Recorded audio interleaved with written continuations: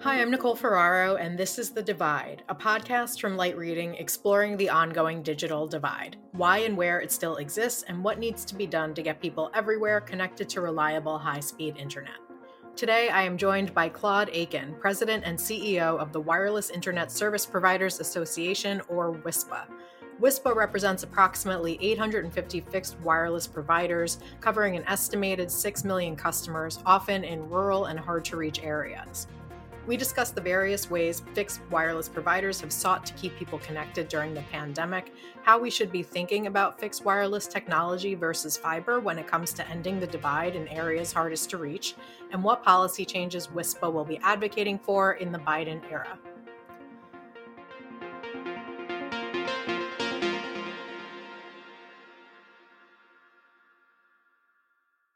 Claude, thank you so much for joining me. Welcome to the show. Absolutely, Nicole. Thank you so much for having me. Good to be here. So, to start off, can you just give us a little bit of background on WISPA and the role the organization and its members are playing in addressing the digital divide? Sure. So WISPA is and has historically been the voice of the WISP, or the fixed wireless industry here in the United States, and actually a little bit abroad too. We have close to 1,000 members, the large majority of whom are fixed wireless internet service providers.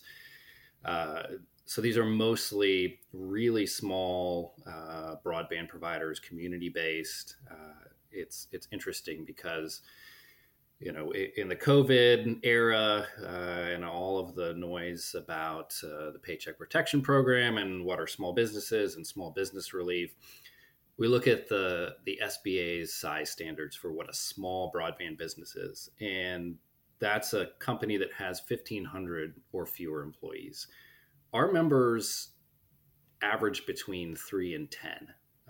And average around 500 to 1,500 subscribers. So you think of like a Comcast that has 36 million, and that gives you a sense of what the size differential is. And these are folks who live in the communities that they serve, started their business out of a frustration of the lack of quality broadband in their community, and have grown from there. So it's a really great group of folks that I'm really happy to be able to represent and advocate on behalf of, help them grow their businesses. It's a really fantastic group of folks to work with. So let's talk a little bit about the past year and the pandemic.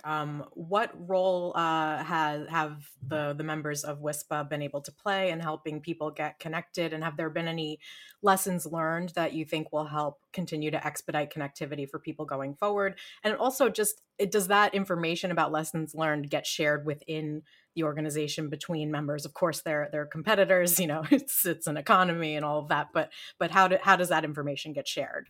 Sure. So actually, let me take that last part first. And one of the great things that really kind of drew me aboard in this organization in the first place is how collaborative members are with each other. They're always willing to lend a helping hand in terms of information, or in the context of COVID and other disasters, to actually lend a helping hand with equipment, with actually driving through the night to somebody who had been impacted by a hurricane or something like that, and help them get their service back up again. So that's kind of the mindset that our members have approached the pandemic with, and you've seen so much service go on. It's just it's humbling to see what some of our members have done, from providing standing up connections in a matter of days to COVID screening tents outside of healthcare institutions when larger incumbents said it would take weeks. Countless public free Wi-Fi hotspots stood up all across the nation to help folks who don't have high quality broadband at home get connected. Obviously, it's unfortunate. It's an unfortunate statement about the state of broadband in our country when that's a solution, and that shouldn't be a solution. But the fact that they're willing to do that on their own dime, I think, speaks volumes about where their priorities are. And then just working around the clock to connect the unconnected in the midst of a global pandemic, coming to work day after day to bring on new subscribers, to stand up new towers, to run new fiber,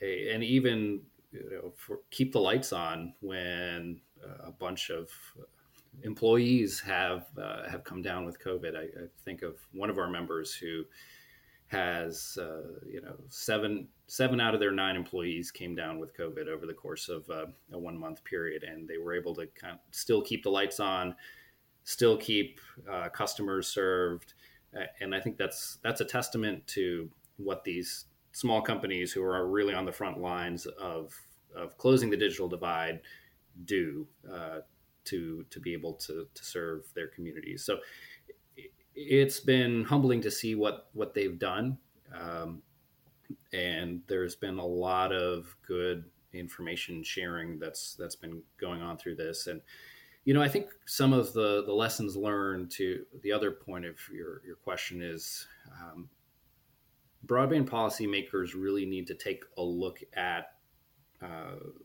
making sure that there's a technology neutral playing field for all different kinds of technologies and all different kinds of providers to be able to come in and solve these kind of problems. There's a lot of debate about what technology is best, what provider is best, and I think we need to make room for some of these smaller local innovators to really do what they do best and solve problems and build broadband. I'm really excited that our community is one of builders and doers, and we'd like to see them do more of that.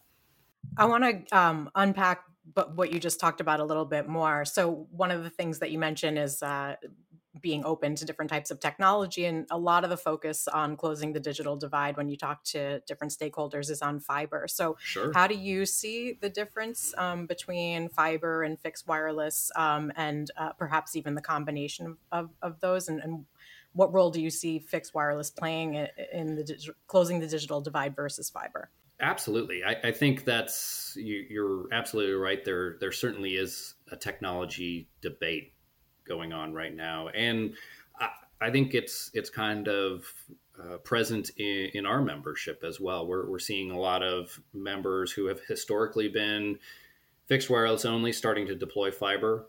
But we're also seeing folks who have predominantly focused on fiber in the past utilize more fixed wireless in their networks. You see, even in urban areas, I know we're talking about the digital divide now, but where there are multiple fiber competitors, you see fixed wireless startups taking market share from the incumbents, just because of their laser focus on customer service and still being able to provide a high quality connection regardless of what technology is used. So I think it is unfortunate that we are in the position of people saying, well, we should pick a winner or we should pick a loser technology-wise, when we are seeing wireless technology grow in capacity by leaps and bounds. You're seeing gigabit fixed wireless service today. I think we saw a debate about the capabilities of fixed wireless in the policy context back in the 2018 timeframe during the FCC's Connect America Fund Phase 2 auction, where folks were saying, we're a little bit uncertain about, well, are these smaller fixed wireless providers actually going to be able to provide 100 by 20 broadband service wirelessly? Fast forward a couple of years now, and the answer is a resounding yes. So I think we need to have a little bit of humility. We don't know where technological innovation is going to go. We're talking about 5G and multi-gigabit wireless connections, as well as gigabit fiber. So that whole thing kind of informs the need to really ensure that our policies are technology neutral. Yes, set benchmarks, uh, set what customers should expect to receive regardless of the technology, and then let the folks who know that technology the best figure out what's the best to deploy in any certain scenario or to any given populace. You mentioned CAF, but there was also similar concern from the more recent RDOF auction, with some Mm-hmm. analysts worried that fixed wireless providers wouldn't be able to meet their commitments. But we've also heard plenty of stories over the past couple of years about fiber providers who haven't met their commitments and are continuing to reap the benefits in those auctions as well. So, just pointing that out. Um, but on the subject of policy, then, are there specific policies in place now that you would like that are getting in the way for your members, or are there policies that you're going to be advocating for under the new Biden administration? Sure. Yeah, we are really excited to work with the new administration across the board, both at the White House, with Congress, and particularly at the FCC and other federal agencies. We think there is a lot of opportunity and excitement for really making massive steps towards bridging the digital divide and enabling those members of ours and others to really tackle that stubborn and persistent problem. What we tend to advocate for, unsurprisingly, one big bucket is spectrum, and trying to make sure that we have that right mix of licensed, shared, unlicensed spectrum in the pipeline and in the marketplace, but on terms that make sense for smaller entities as well as the largest national incumbents to be able to acquire and use that spectrum. I mean, historically, especially when you're talking about licensed spectrum, the challenge is it tends to be made available on geographic areas that can cover several states, or even an entire state if you're talking smaller.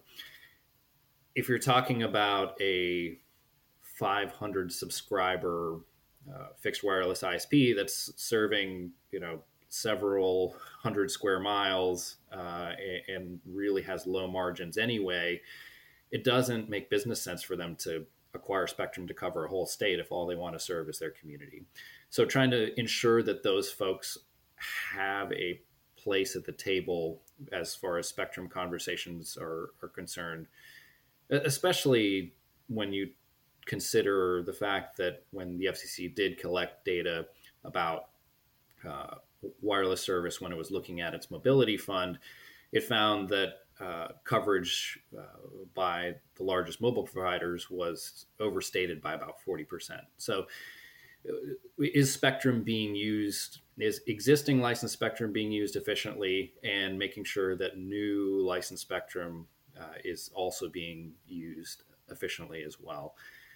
On the sort of general infrastructure side of things, we were really pleased that the FCC approved our request to reform the over-the-air reception devices, or OTARD, late last year. I think that'll make a big difference. Any sort of liberalization on non-traditional entities having access to infrastructure really makes a difference in their ability to deploy. So that includes towers, that includes other sorts of vertical infrastructure, that also includes utility poles as well. Pole attachment reform is something that's very much on our radar as well. I mean, we've already talked about subsidies, ensuring that those are neutral and fair, and allow smaller entities to come to the table as well. And then, I think you've heard me mention small providers throughout this conversation, and I think that kind of is its own category as well. Just making sure that when folks are, maybe thinking about new regulations, thinking about programs, thinking about changing things, that companies that don't have a regulatory lawyer on staff, or may not even know who to call to get that kind of advice, are taken into account in the same breath as those companies that have entire teams of regulatory lawyers and lobbyists. So making sure that we're taking that into account when we're designing future regulations. That last category especially means that we as WISPA are pretty busy, because that just about everything that happens in the broadband space impacts our members, and tends to be thought about in ways that make sense for larger companies. So we find ourselves speaking up a lot in that regard. Yeah, I was going to say, it sounds like you have your work cut out for you, but also that your members are lucky to have someone like you advocating for them. So thank you so much for your time and for your expertise in this area. And I hope we'll get to talk more again in the future. Absolutely. Thank you, Nicole. I appreciate it.